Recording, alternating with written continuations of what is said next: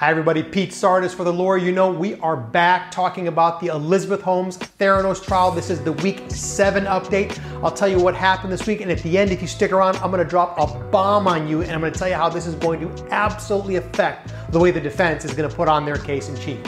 So, if you like the video, hit like. If you enjoy this series, hit subscribe, and as always, give me some comments down below and some questions so I know what you're interested in. With that, let's do a recap. Last time we left on our live, we were talking about the former CEO of Safeway, which is a big grocery store chain. His name is Steve Bird. He was testifying. He finished his testimony. The general gist is this. Safeway spent hundreds of hours and about $350 million trying to incorporate the Theranos Edison machine into 1,000 of their stores. They went as far as to actually create a construction model, how they were going to change out their store layout in order to be able to accommodate a number of Edison machines in about 1,000 stores. Over the course of about 4 or 5 years, they poured a bunch of research time and energy into this. Obviously, as you know, they wound up walking away from it. They couldn't confirm that the Theranos results were any good. On cross-examination, again, if you remember, that is when Elizabeth Holmes' lawyers get to ask questions of the government's witness. I think the defense lawyers got some good points across. Their points being this. So you guys spent hundreds of hours thinking about what's going on. You got experts, you got scientists, you got all the brain trust together to figure out how you were going to put the Edison machines into your stores. You knew exactly what you were getting into because you had all the right people. If you thought this was a scam, or if you thought there was something that this Edison machine wasn't doing what you thought it was going to do, you would have known about it after doing all this research. So the CEO of Safeway is off the stand. The next person that took the stand is the lab technician that took over after Adam Rosendorf left the company. If you remember, we talked about it a couple episodes back. This poor guy was on the stand for 6 days. He was questioned by the government for 1 day, and he spent the next 5 days on the stand being cross-examined by Elizabeth Holmes' lawyers. The guy that took the stand this week was his replacement, and it's an interesting story.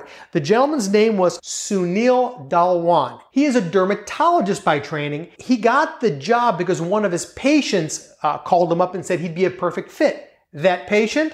Sunny Balwani himself. So Sunny Balwani brings this guy in to take over for Dr. Rosendorf.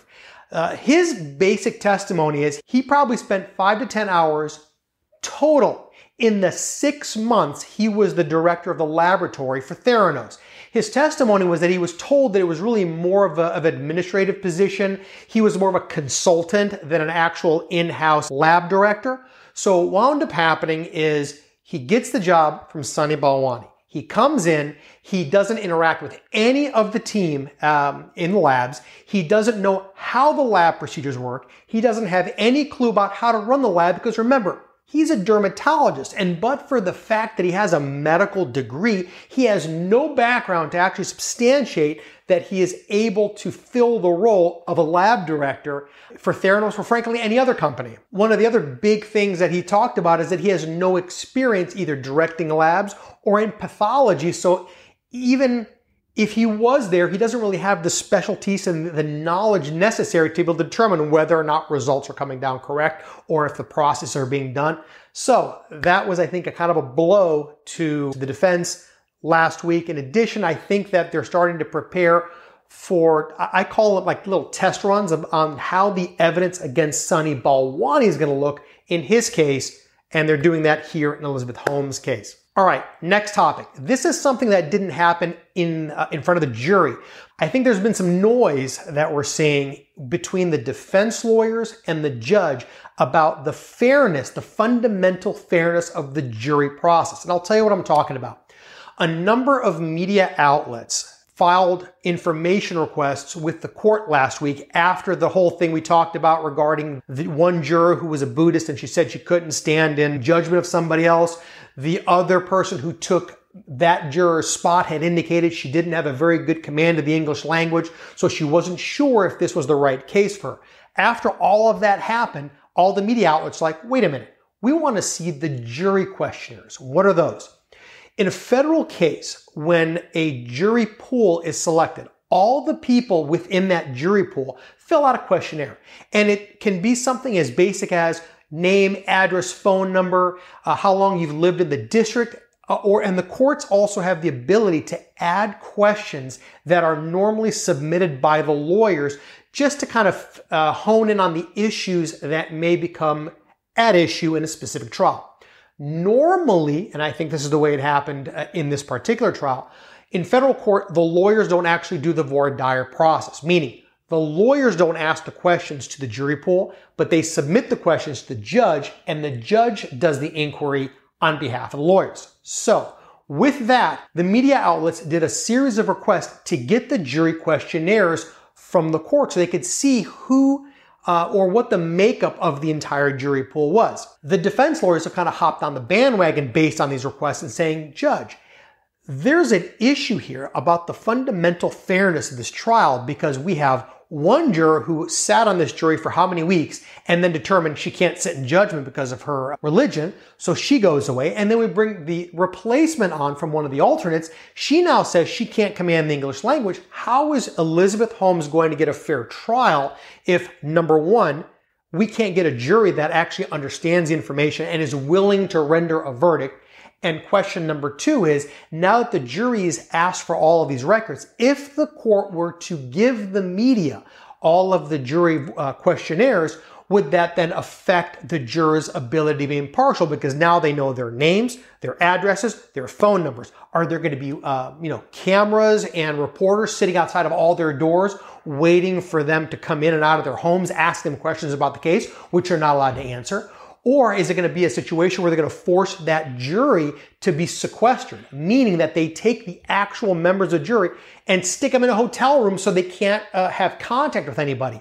All of these are major issues. We will see how the court rules. But at this point, what I'm going to tell you is, as a trial lawyer, the defense lawyers are setting this up to be able to ask for a mistrial at some point in this case. And what that means is that they're going to set this up so if at some point in the future there's an issue with a juror, they can ask the court to issue something called a mistrial, meaning that something has occurred in the trial that affects the fundamental fairness of the proceedings, at which point this trial will stop.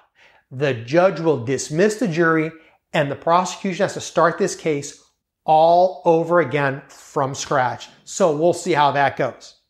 But now, let's talk about the bombshell that hit the Ninth Circuit. Again, before we go into that, if you like this particular video, please give me a thumbs up. If you're enjoying the series, again, subscribe to our channel. Always put some questions down below so I know what it is that you're thinking and what you all find interesting so I can have content to answer your questions. The Ninth Circuit Court of Appeals last week issued an opinion. And here's how it works.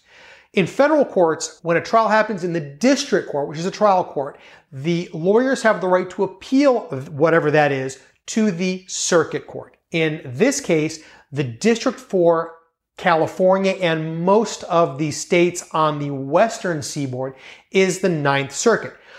Just for some background, the Ninth Judicial Circuit is considered one of the most liberal circuits in the country, as opposed to us here on the other coast, here in Florida. We are in the 11th Circuit, which is considered one of the most conservative. So from a guy that practices in the 11th Circuit, this happening, let's just put it that way, that went down last week is insane. So here's what happened. There is a case, and that case went to trial back in 2018 or 19. And it was a bank fraud case, and it was called United States v. Yates and Hein, two separate people. They were two bank executives that were charged with bank fraud because they had lied about some of the economics of the bank. I think they had misrepresented the actual balance sheets and how well the bank was doing. They were convicted in their district court and sentenced to prison. In fact, by the time this appeal came out, these two people had served almost 2 years behind bars waiting for this appeal to come out. So what happens? The Ninth Circuit Court of Appeals ruled that yes, these two people did in fact tell lies to the investors of the bank. But because those lies were not directly correlated to an actual loss at the bank, the Ninth Circuit Court of Appeals reversed the sentences of these two bank executives. So let me clarify that.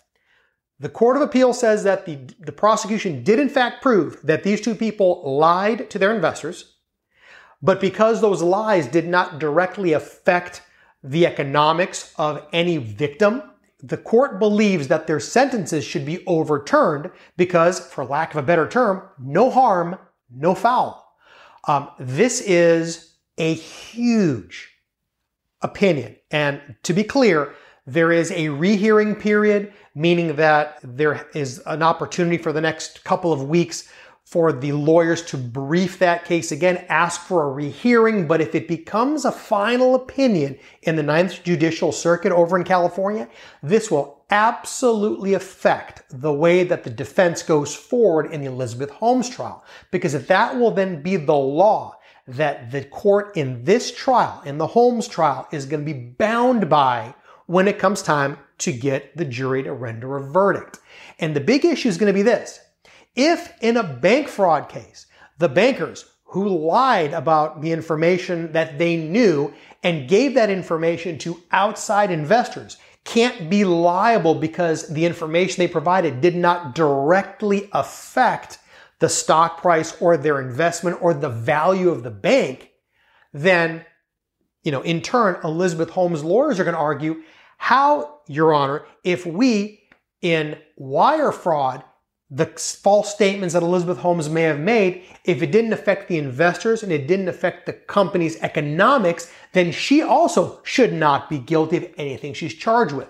Now, I'm not making a judgment call here about what the government has and has not proven. That's a question further on down the road. But I promise you, if this becomes a written opinion coming out of the Ninth Circuit, Elizabeth Holmes lawyers are going to use this in their arguments for judgment of acquittal, which is something that happens after the government rests their case. I promise you, if she's convicted, this is going to be the issue that comes up on appeal, number one issue. So we shall see how this plays out. Probably over the course of the next 2-3 weeks, we'll know if this is actually going to become a binding opinion on the Theranos trial and on Elizabeth Holmes. Again, thanks for watching. If you're enjoying it, click like. If you like the series, hit subscribe. Send me some comments. What do you think is going to happen with all these new things going on? Let me know what your thoughts are. If you have questions, put them below and we'll get to you next time. Thanks very much. Thanks for watching this episode of The Lawyer You Know. If you like this content, please share it with your friends. Make sure you subscribe to our page and like our videos. If you want some interaction, get in the comments and we'll be sure to get back to you. If you want to know any more information about our firm or this page, you can find out in the description or visit tragoslaw.com. We post multiple times throughout the week, so make sure you hit that bell so you can get the notification and not miss out on the next episode.